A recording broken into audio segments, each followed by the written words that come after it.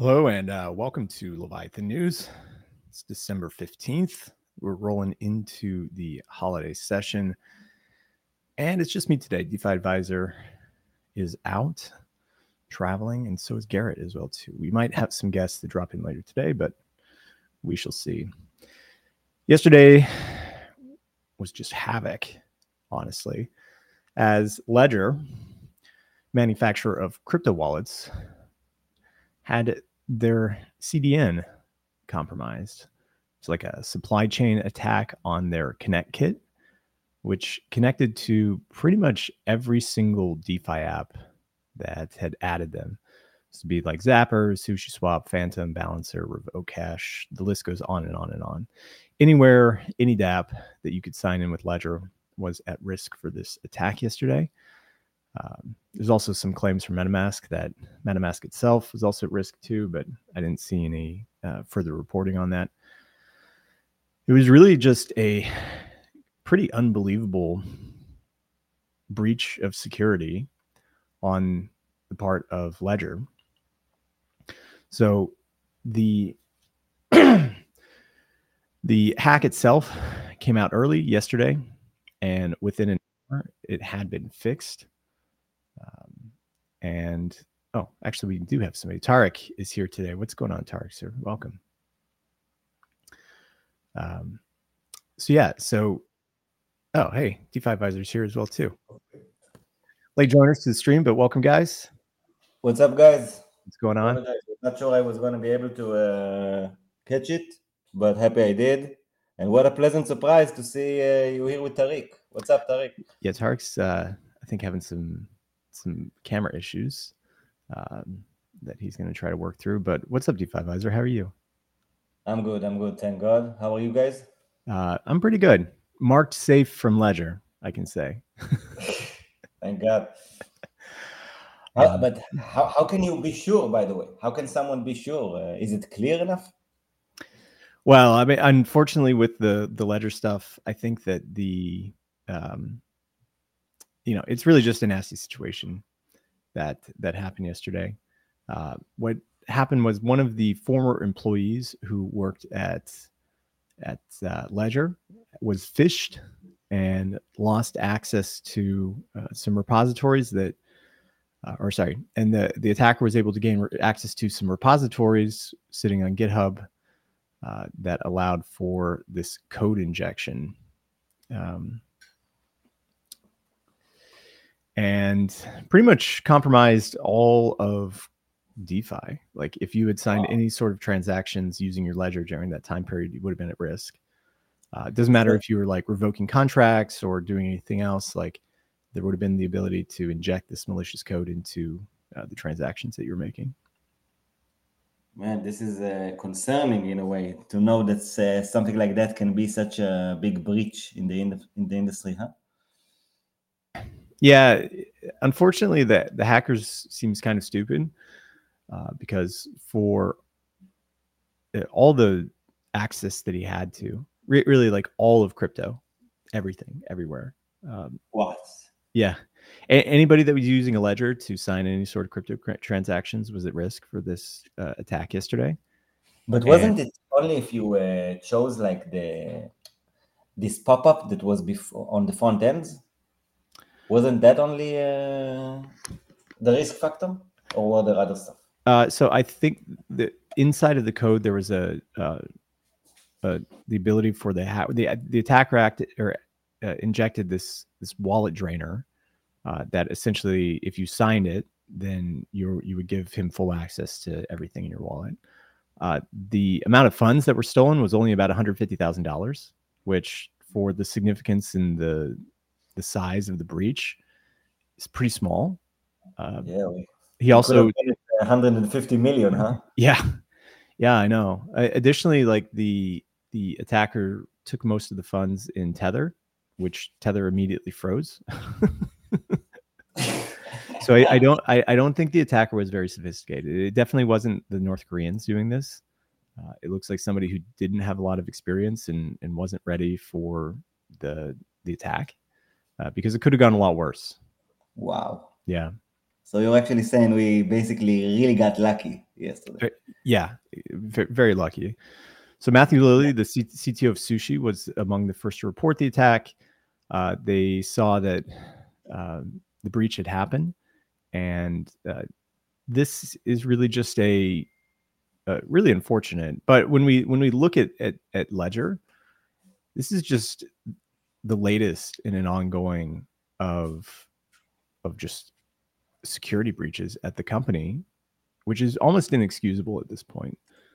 Ledger has not had a significant level of security that it's been able to provide its users. I remember this year there was a disclosure of their entire email list of anyone who had ever purchased a Ledger before. I know that people personally that I know started receiving like spam emails, also targeted emails towards them because their addresses were names and addresses were disclosed. Really, really nasty stuff. People trying to go after them. It was just a pretty incredible breach, and it's not the first as well. Too, Ledger has had multiple breaches, and they have shown that as a security company, they've let down their users over and over and over again. It's particularly bad at this point, and there's a tweet that I have here from DC Investor, essentially saying that it starts with Nick Johnson, saying that it's clear that Ledger has learned nothing about OPSEC from multiple breaches. And he said, at this point, I don't think anyone in good conscience should recommend using their hardware or libraries. DC Investor follows up saying that if it was just an isolated incident, that would be fine, but it's not at this point.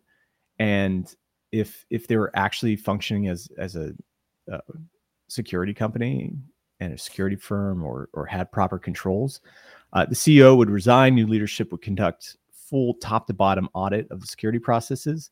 But we're not going to get that. Nobody's getting fired for this. And they're just going to release 100 new graphic themed hardware wallets and change nothing. So just it's a really bad situation all around. Yeah, that's quite insane. I also saw that, just like you say, that it's someone that was already not even working within Ledger. They fish him from his home. It's kind of incredible that something like that can even affect the industry to an extent of $150,000. Not to mention the fact that, like you say, it could have been maybe in the billions, man. Who even knows? With the amount of money that most of us are securing on our Ledger. Oh my God, here he is. How handsome. It was worth it, Tariq. It was worth the wait, man. Thank you, gentlemen. It is good to be back, and I'm sorry. I want to give the Mozilla Foundation lots of props, but sometimes I got to switch back to the to the Googe.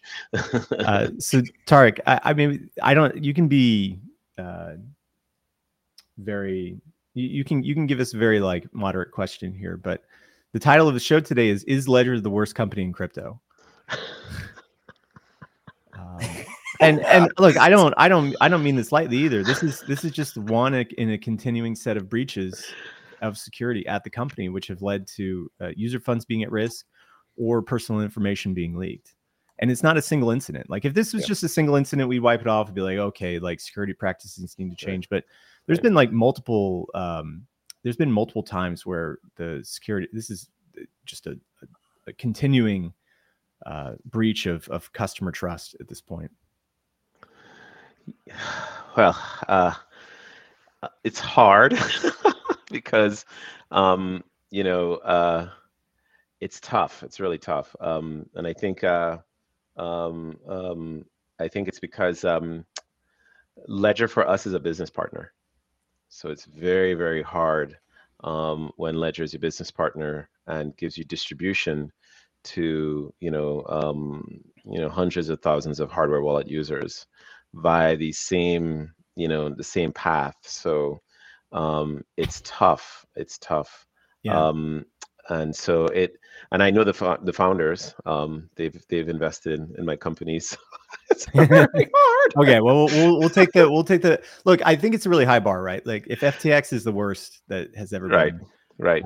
But I will say that I've seen things that Ledger does that raise my eyebrows, and they do seem to be there does seem to be sometimes a damn damn the rabble, we'll do what we want, and I think that to me has raised my eyebrow. But also it's interesting that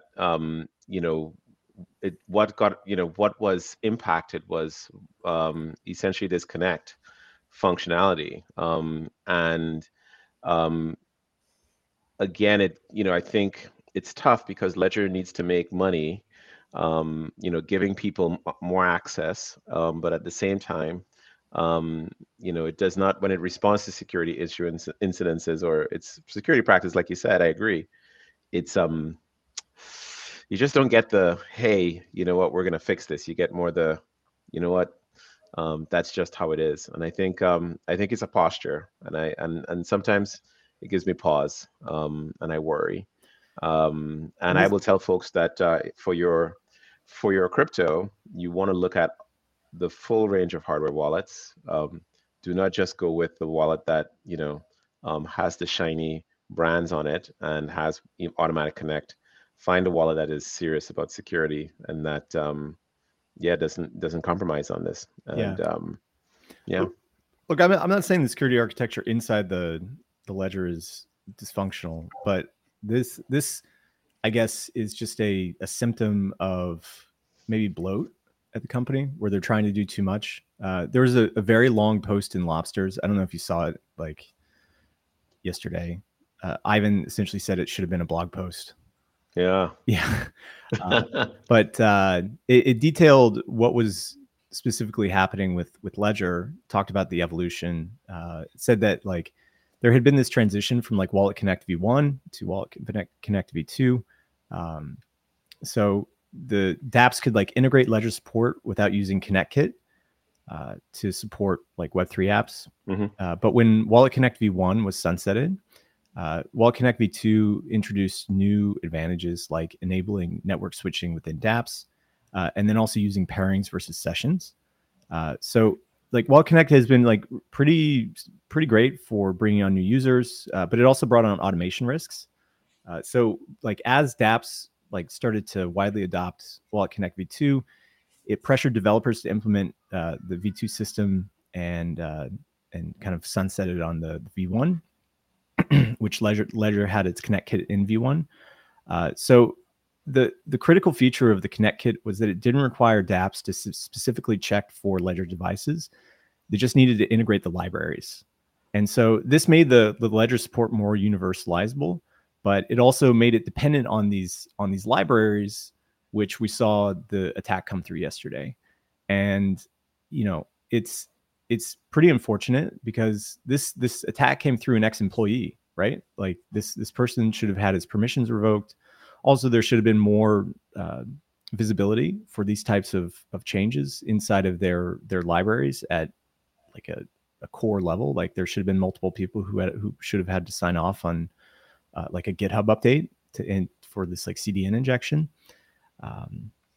So I don't know. I think that they'll probably have to take a long look at their security practices, as they did after the whole phishing scam or the phishing incident as well too. And hopefully there's some significant changes that are made. I had I don't know if it's a oh, hey, we got on Amplis as well too. Morning, sir. Okay. So yeah, we'll see if there's significant changes that come out of it. It's probably a wake up call for them that they actually need to take a good look at what their practices are. And it's not even the first like Ledger story that came out this week that I wanted to talk about. Oh, okay. Yeah. I thought you were going to say that, like we said earlier, it's not the first time. Ledger has had, even in the few years that I'm in the industry, there was some stuff with Ledger, like they've had a few moments in which they could have changed their practices a bit.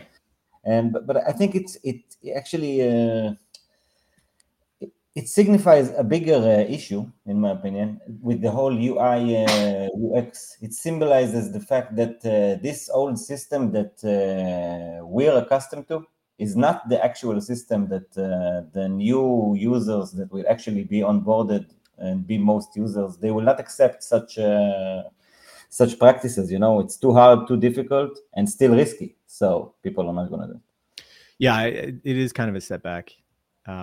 There's also the other story that I wanted to talk about this week was that Rec Builder came out and he had been going through like a version of Ledger Live, and they have huge amounts of tracking code inside of their app. I don't know if it's for like advertising reasons, but there's a ton of trackers that pretty much track everything that you do with your Ledger as you're doing it. Yeah. Because, also the software itself, it doesn't really give you all the data that you want from your wallet. Like, for example, I'm getting more info when I use the bank than when I use my Ledger Live app. Like, it's not even comparable. Yeah, I mean, it's such a strange business model, right? That you're like making these small devices, but then Ledger's having to try to figure out like how can we build additional services on top, and it's a very tough business. I will say that. I wouldn't want to be in the hardware business because like you're constantly at the threat of threat actors, or even just like black hat hackers, like small time black hat hackers that are coming for you to try to steal people's money. Tough business. Yeah, but also, this is one of the biggest companies in the crypto space, like one of the biggest names. One of the first things you learn in crypto is what's a ledger and what's a Trezor. And at least in the years that I'm in, Ledger has a much better, like most people that I'm looking at have been using Ledger, not Trezor. I mean, I would probably recommend Ledger for people that are just coming in and want something easy to use. Like it is a good system and they have great software. Yeah, I mean, in the Cosmos community, Ledger is the default wallet. Like, if you're in Cosmos, the only wallet we talk about is Ledger. I mean, for security of keys, you have Kepler, which is a browser-based wallet. But before Kepler really revamped in a year or two ago, it was, use your Ledger. So, yeah, I know lots of folks who walk around with their, Do you guys use Trezors or Ledgers? I couldn't confirm nor deny I use any of these companies. I use Ledgers. I have a Grid Plus. I switched over a couple of years ago, and I've been very happy. I wonder how many people have used like all of these hardware wallets and it can actually be like, oh, this one's better, this one's worse. I think it really depends on your lifestyle. Like if you're at home, this is not going to be a Grid Plus shill, but like if you're at home, then Grid Plus works great. Like it's got a giant screen that you can see the entire transaction that you're about to fire off. And it's big and it's bulky and it has to sit on a desk somewhere and it's not something that travels well. If you're traveling, a Ledger or Trezor is probably the better option because it's the size of a USB device. I mean, I've used the Trezor. I've never used the Ledger before. Mm-hmm. And like the Trezor is like, it's fine. I haven't used the Ledger before, so I don't know, but at least like Trezor hasn't leaked my information to the whole internet about like where I live and stuff. So that's a plus. How kind of them. Yeah, I know. Like the customer service is so good. They didn't leak all my my address to the internet. Yeah. Unfortunately, the Trezor doesn't have a secure element in it. And that's one of the reasons that I think people choose the Ledger is that even though Trezor is completely open source, they have there's a differentiation in the hardware between the two that the Ledger has. So again, it's a really tough business. And there's so many like threat actors out there who are trying to just screw with you and your hardware wallets that I don't know. It's not the kind of business I want to be in, but somebody has to do it. And I guess they're always going to take flack. It has to work perfectly or people are going to be angry, right? Yeah. And that's what we're seeing. And also I think the hardware wallet landscape is going to change like in the next year or two. You remember we talked a few weeks ago with a wallet company. I don't even remember the name currently, but they have like an innovative wallet, which is a lot more like UX oriented. Mm-hmm. And I think this kind of, in a way, duopoly that Ledger and Trezor have, and I think is at least in the last few years, mostly dominated by Ledger. I really think there's a good chance that this is going to change when the massive onboarding actually comes, and people are going to come with a whole new like set of demands and standards and practices. And I don't think it's going to last forever that every crypto user is going to have a ledger almost. Yeah, hopefully everything just moves to account abstracted, and we figure out how to have like, I don't know, biometric security. Hey man, WorldCoin is coming for your eyeballs and your logins. They're going to be coming for your private keys next. I'm gonna inject a RFD nanochip into my wrist and verification.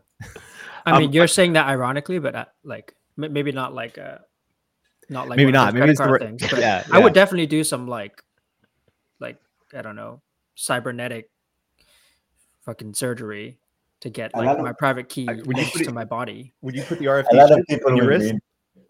Good. Yeah, like if it was somehow secure, right, then I would consider it. I guess you guys have not been watching enough versions of Saw. You guys don't even watch enough Saw movies. I'm just like, any bodily implant is like... Yeah, keep that ledger outside of my body. If you don't mind. That's right. But I will say one good thing about this entire event has exposed me to a whole new array of hardware wallets. I have been one of these default people. I won't say which which hardware wallet I use, but I want to say I've been looking at SafePal X1. Some folks I know who previously were in Ledger recommend SafePal X1 as sort of moving and doing some of the right moves. So it is not a product endorsement. I don't own one. I'm not involved in the company, but this little kerfuffle has really started me saying, hey, let's look at what are other people using that they're saying, hey, this is something folks might want to consider.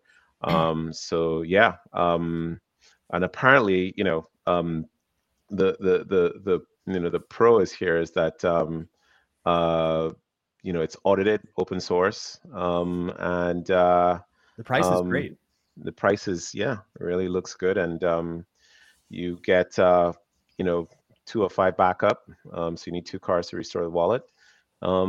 Looks like it might be promising. So I didn't even know before today. I was like, who else? What are people using? I didn't know SafePal X1 was something that folks are like, yeah, this looks like might be looks pretty cool. In my opinion, people are, and correct me if you think otherwise, for sure. I think most crypto users, at least on our niches, are using this year. I think they're using Rabbi with Ledger. No. Yeah, people have been moving to Rabbi. Yeah. We accidentally jumped into Rabbi for testing, and now we're like fully we don't use MetaMask at all anymore. Like where everything is changing over first for Rabbi. And I was surprised. I had no idea about Rabbi until this year, and my devs were like swearing by it for integration testing. Really.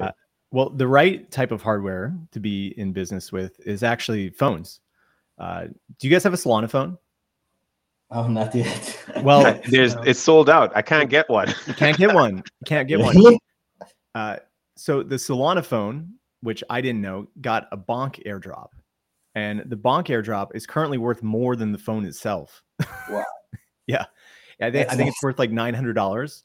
So if you buy a $600 phone, you get a $900 airdrop. Man. Wait, but people didn't know it in advance, right? Like they bought the phone and then they got the airdrop?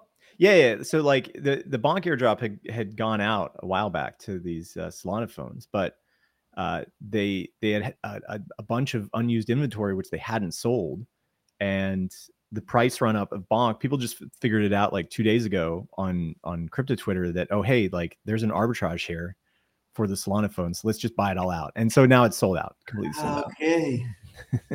Now I'm understanding what's all this Bonk noise about on Twitter. I saw this, but I thought it was something completely different. I didn't even bother to properly read it. I know, nice. It's kind of crazy, isn't it?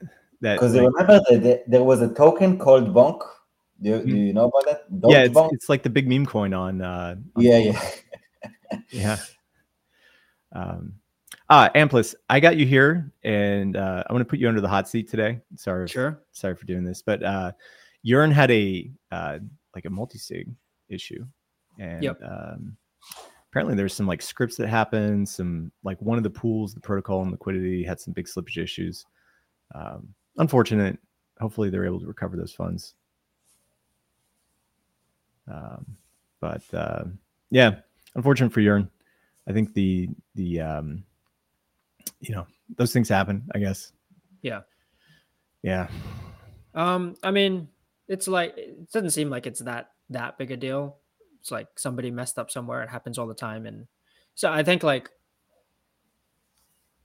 quote unquote DAOs are held to a much tighter, stricter standard than like corporates, right? Like it's a different, it's almost like a different level. Like you expect everything to go smoothly, and anytime something goes haywire, like, oh, it's all over it's all over crypto Twitter. But like people fuck up in corporate like every single day, right? Like you have banks where some guy fat fingers and like loses the bank like billions of dollars. Like stuff happens. But yeah, with the Yearn thing, I don't know. I feel like it's FUD. Yeah, I mean nothing. We like Yearn. Like, what are you gonna do? Like sometimes people mess up. But it doesn't seem like it's an amount that is going to be that significant to their overall whatever. So like it's unfortunate, but things happen. Can you guys shortly explain what happened with Yearn? Oh, they fired off a faulty transaction with their slippage too high, and it essentially like wrecked their own protocol and liquidity position. So like they had some LP and they just set the parameters wrong, and they had huge amounts of slippage. I think they lost like 700K. So wow, yeah, unfortunate. It happens, I guess. I guess just put in more controls next time to make sure it doesn't happen again. Yeah, and I mean honestly, there's always a balance between like being a bit more efficient in terms of just getting things done more quickly, and then like having more controls, right? And like probably, I mean, this isn't a criticism of Yearn. Like obviously Gearbox is very aligned with them, and like we work together and stuff. Probably like in this case, it's a case of like, because Yearn is like pretty big now and has, like you said, a lot of protocol owned liquidity. Like maybe for things like that, there should be a bit more process in place. But again, like I don't think it's like in the scheme of things, it's not that huge a deal, I think. Yeah, and like they'll be fine. Yeah. It's nothing protocol breaking. It's just an internal mishap. Yep. Yeah.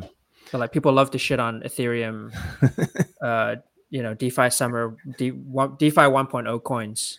Like DeFi 0, like Wi-Fi was like the original, the real OGs. The godfather of DeFi. Especially since Solana's pumping. But Yearn will have its time in this market, I think. Do you think 2024 is the year of Yearn? I mean, we've seen a few like comeback tours for Yearn.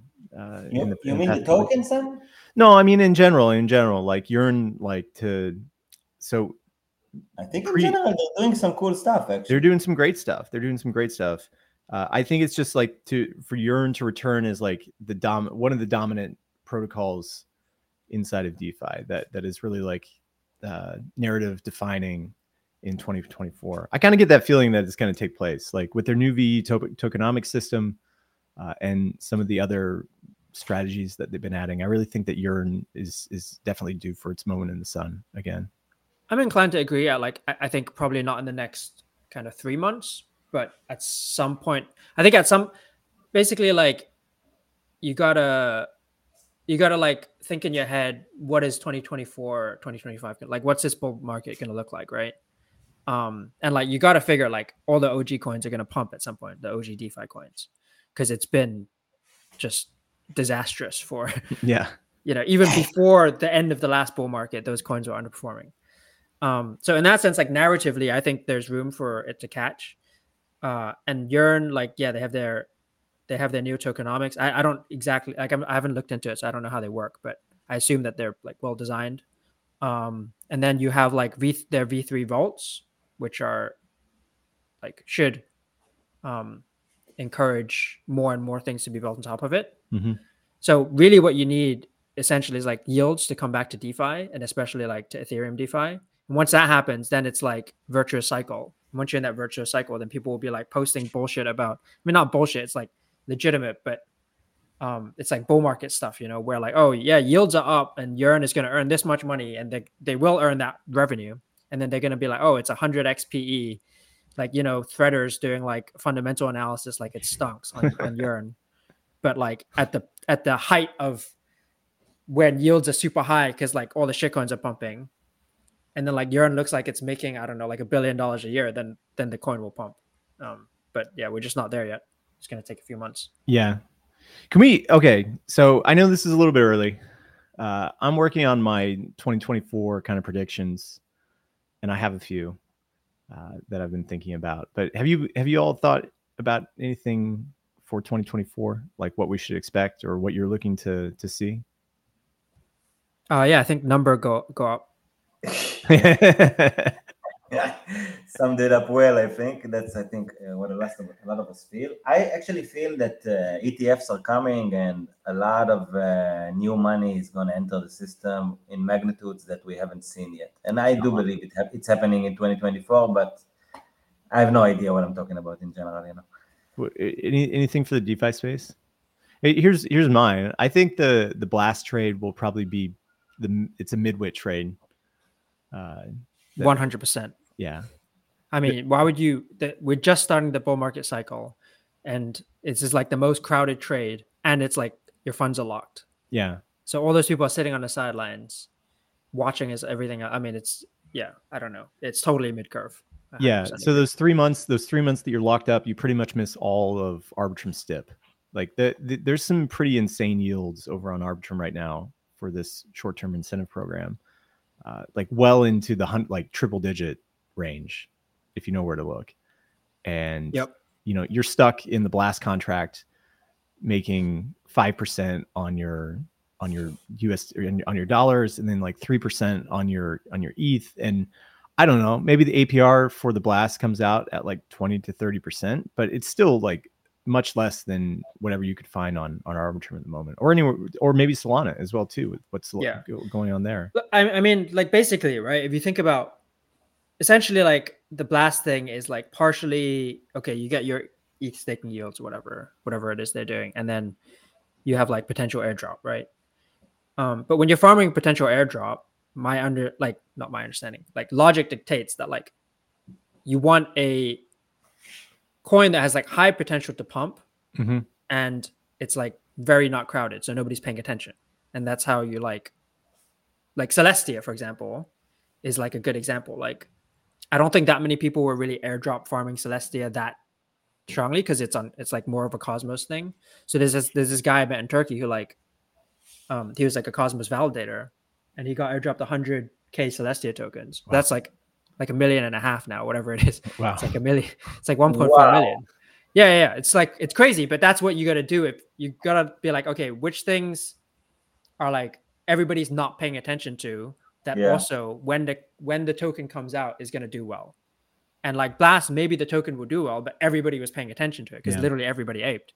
So, what kind of FDV do you need to actually earn a good return compared to other things you could do? So I think, I mean, I guess if you're like, you have a lot of capital to deploy, maybe it's like more of just an easy, like 30% on like a large amount is still quite a lot of money. But if you're like in the trenches and whatever, trying to make it, blah, blah, blah. I think it is definitely midwit. Yeah. Do you see? You know what I'm very curious about 2024, to be honest, about Frax. Because I really think that Frax has a lot lined up. Like I haven't been following it that closely, but I'm seeing some of Dave's tweet and some of what you guys are talking about, and it definitely seems like something big is brewing in Frax for 2024. Oh yeah, I mean, I would 100% agree. I'm just way too biased to answer this question. I mean, I'm like beyond, bullish. We'll forgive you, Sam. It's okay. We'll forgive you for being biased. No worries. It's okay to chill. Just chill it. So in January, Frax Chain is coming out, which is going to be Frax's brand new L2. They're going to move all of their current services over there, and then I would expect like dApps to be deployed. There's probably going to be a perpetual DEX. There's probably going to be all the other services that we see. They have a new lending system coming out called BAM, which is Borrow AMM, where essentially they take Uniswap v2 pools and then they virtualize the swap curve, and then you can borrow out of the Uniswap v2, and then you're essentially borrowing against the constant K, and not just borrowing against the like either one of the values. We've written about it a little bit on Flywheel, but I think it's kind of similar to what Balancer has with their boosted pools, but it'll just add a lending component onto any Uniswap v2 style pool, which I think is pretty cool. So you could have lending on a meme coin, right? Wow. Yeah, it's pretty cool. That's not cool. Yeah, it's Frax ETH v2 comes out sometime next year, which will provide like a dynamic interest rate market for ETH validators. Again, like this whole modularity, actually 2024 might be like the year of modularity, right? Like Celestia is just kicking off now. Eigenlayer is coming sometime next year. And so like as an ETH validator, like you'll make your 3% base, but then through restaking and other modular applications, you might be able to raise that up to, I don't know, 20, 30, 100% even. So it might be the year of being a validator. That's going to go well. Yeah. No risk there. Restaking for 100% yield with your ETH. It's definitely okay. How do you guys actually see it? Like, how risky is what's been planned in your mind? I'm not technical enough to actually. I think with Eigenlayer, it's like it depends on what you're restaking in, right? Mm-hmm. That's the whole point. The whole point is like you can decide what to restake in, and things will have different risk profiles, and then like the yields will be higher or lower based on that, I guess. And like you can choose your mix of like how risky you want to go. But my worry is that like you said, there's gonna be some like 100% ETH pool, and like literally everybody's gonna ape into it, and it's gonna blow up somehow. And then everybody gets slashed. Yeah, and then like that's gonna bring the rest of us down to like bring down the whole market a bit, kind of thing. That's the kind of thing I'm worried about. Like I'm also not that technical, so but yeah, my understanding of Eigenlayer, like it's cool. The problem is like you can't stop the apes from just aping, like going all in, and so like there's gonna be so much ETH in some of these restaking things that are like the most risk on ones that. Especially in the bull market, like in the bear market, maybe people will be like more conservative and they'll actually think about like, okay, this one is 10% APY, but it's very, very safe. But like in the bear, it's gonna be crazy. Basically, that's my take. Yeah, I agree with that as well too, and it kind of breaks DeFi as well too, because like once you start to add on all these different slashing conditions to your validator, it's almost impossible to lend against it. You have to set up like a very special lending market that can like do a risk adjusted scoring of all the slashing conditions that you have. I don't know. It's going to take a lot of complexity to make Eigenlayer work, both on the infrastructure side that they're building out and then integration into the rest of the crypto space as well too. So I think it'll be slow going at first, but yeah. You know, it in its more kind of mature form, maybe in 3 to 5 years, we might see significant assets move into restaking yields. Yeah. To go back to Frax though, like, so the thing for me about Frax is like you guys are doing so many things. I don't know what the narratives are anymore. Like, it's like yeah, I like basically I can't keep up. Yeah, that's the tough thing, right? And yeah, that if there's any two like two like how would I say this, like knocks on Frax that you would give, is that like the team is just so gifted that they just do so many different projects that it's hard to say like with one thing that this is what they're doing. But I think you could look at it, it's more like an Amazon of crypto, where you know Amazon just kind of like broadened out into building everything, and was able to attract everybody into their vertical pipeline, and you know it worked out for them. And I think that's the bet that Frax taking. Additionally, like the Frax team is like 8-9 people on the development side, which is great. But when you start to get these bigger projects, you know, there's you either I don't know. I mean, it's a really fine line to navigate, right? Like how do how big do you grow the team before it starts to bloat? Because you don't want to have a team where you have like 100 people and the management is not able to keep eyes on everything, and the bloat just starts to eat away your product timelines and your runway and everything. I think it's incredibly difficult, and it's the same for any project, right? Like, it's just sometimes you become a victim of your own success, or you don't, and that's the needle that has to be threaded, and it's incredibly hard to do. But I have faith in the Frax team that they can do that. So I mean, on the team size thing, I think like for me, it's definitely better to stay lean. Oh yeah, I agree. Yeah, like I feel like past a certain point, you add more people and you actually get less effective somehow. Yeah. There comes a point where you can add a team member and you get exponential growth within internally, but then you add one more and you start to get bloat. Yeah. And there's no real defined line of how many people that is. It could be 4, it could be 10, it could be 20 even. But there does come a point where like any new person that you add into the project bloats and slows down the overall development. Definitely agree with that. Like past a certain point, adding a new person, because you figure like if you're good at hiring, you've hired like, okay, the 5 best people or whatever, 10 best people. Like every person you're adding is like bringing the average productivity of the team down and weighing like you're like almost as fast as your slowest like rower or whatever, like in a boat. Yeah.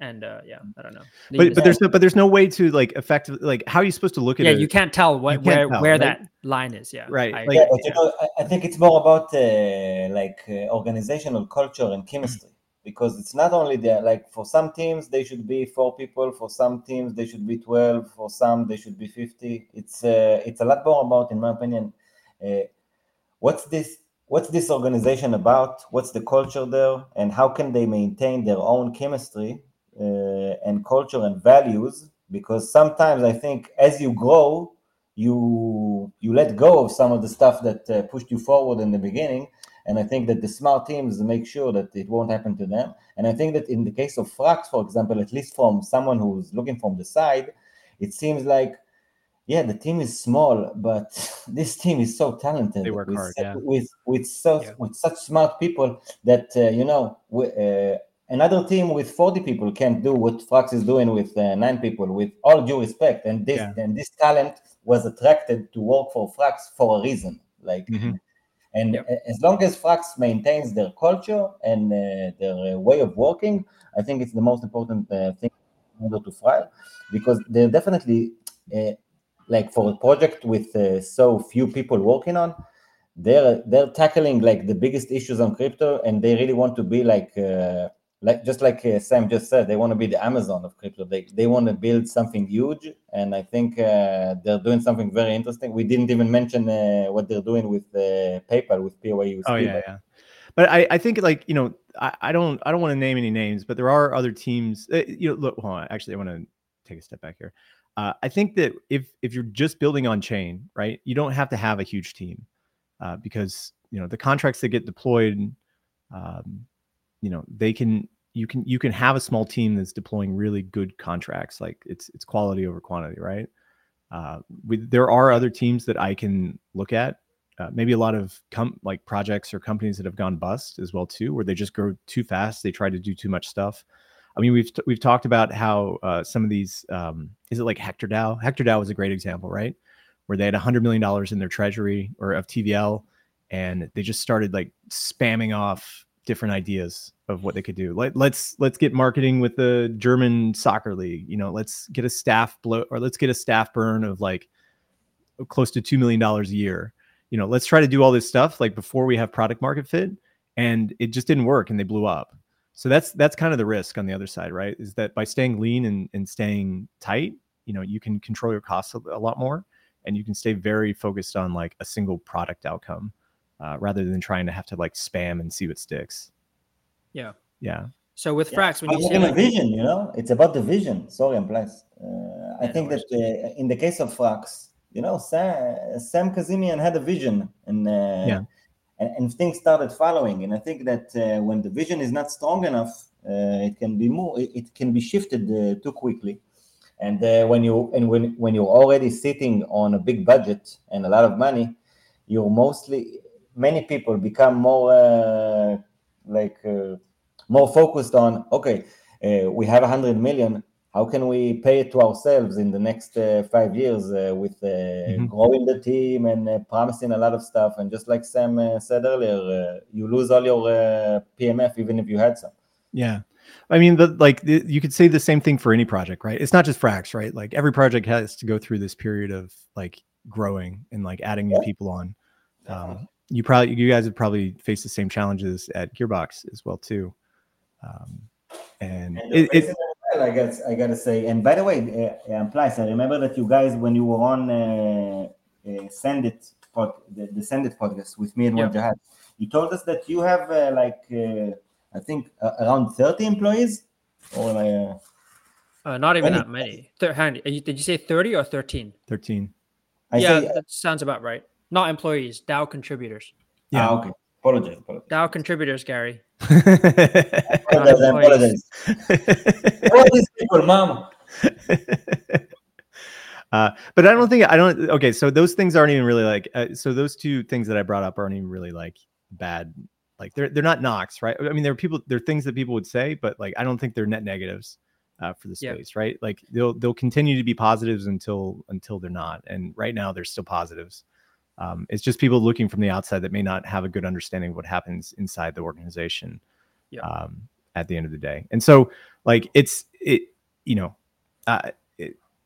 there's like unknown unknowns, kind of like Donald Rumsfeld here, of what you like don't know. And so if you're just operating within the space of what you can affect, then hopefully there's good outcomes at the end. So yeah. So when you say like Frax is trying to be like Amazon, what you're saying is eventually I'm going to be able to buy a banana on Frax. Oh yeah, definitely. Yeah. Okay. Cool. Just making sure. Can I buy a banana on Amazon? Probably. Yeah. I can. Yeah. No, they have. Amazon Fresh. Yeah, that's the thing. Fresh. Yeah. How is Gearbox right now? Good. We're like mid deployment for V3. V3 we'll start with just trading to begin with. It's almost like a kind of soft launch or whatever, like when restaurants open to just family and friends and like do a few nights. It's kind of like that. We'll keep it like a bit low profile, especially heading into Christmas, right? So pure trading first, which is just like margin trading essentially with real assets instead of like synthetic, fake, virtual, whatever, blah, blah, blah assets that aren't represented. I mean, basically like you hold the assets in your credit account that you're trading. So like less platform risk, I guess. That's on the I didn't come on here to shill. So, but so it's a trading, and we'll launch farming beginning of next year, and then deployment to L2s and like there's lots of stuff coming basically. Yeah. Then you have a license to chill here. Yeah, feel free. Yeah, but we're gonna come on like next week to actually or after Christmas or so at some point. Yeah, will be great. Yeah. Well, cool. That's a great place to wrap up on. Enjoy the conversation today. Not all the opinions expressed here are just our own. We don't have any organizational opinions. Like, we like Ledger. We like Gearbox. I use it. We like Frax. We like everybody, right?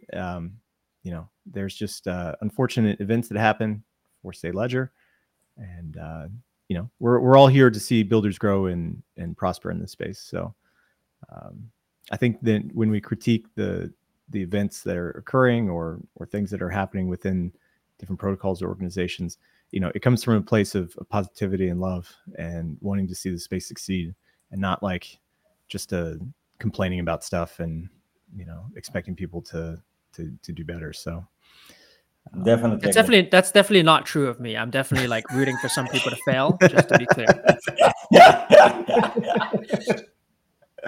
What is it like? Others must fail so I can succeed. Exactly. It's not enough that I succeed. Others must fail. That's like my spirit animal. How practical the pragmatic approach. Yeah. Well, perfect. It's Friday. Go touch some grass. We'll be back on Monday for next week, and enjoy the holidays. Amen. Bye, Thanks folks. for having me. Bye. Bye. Thank you for coming, man.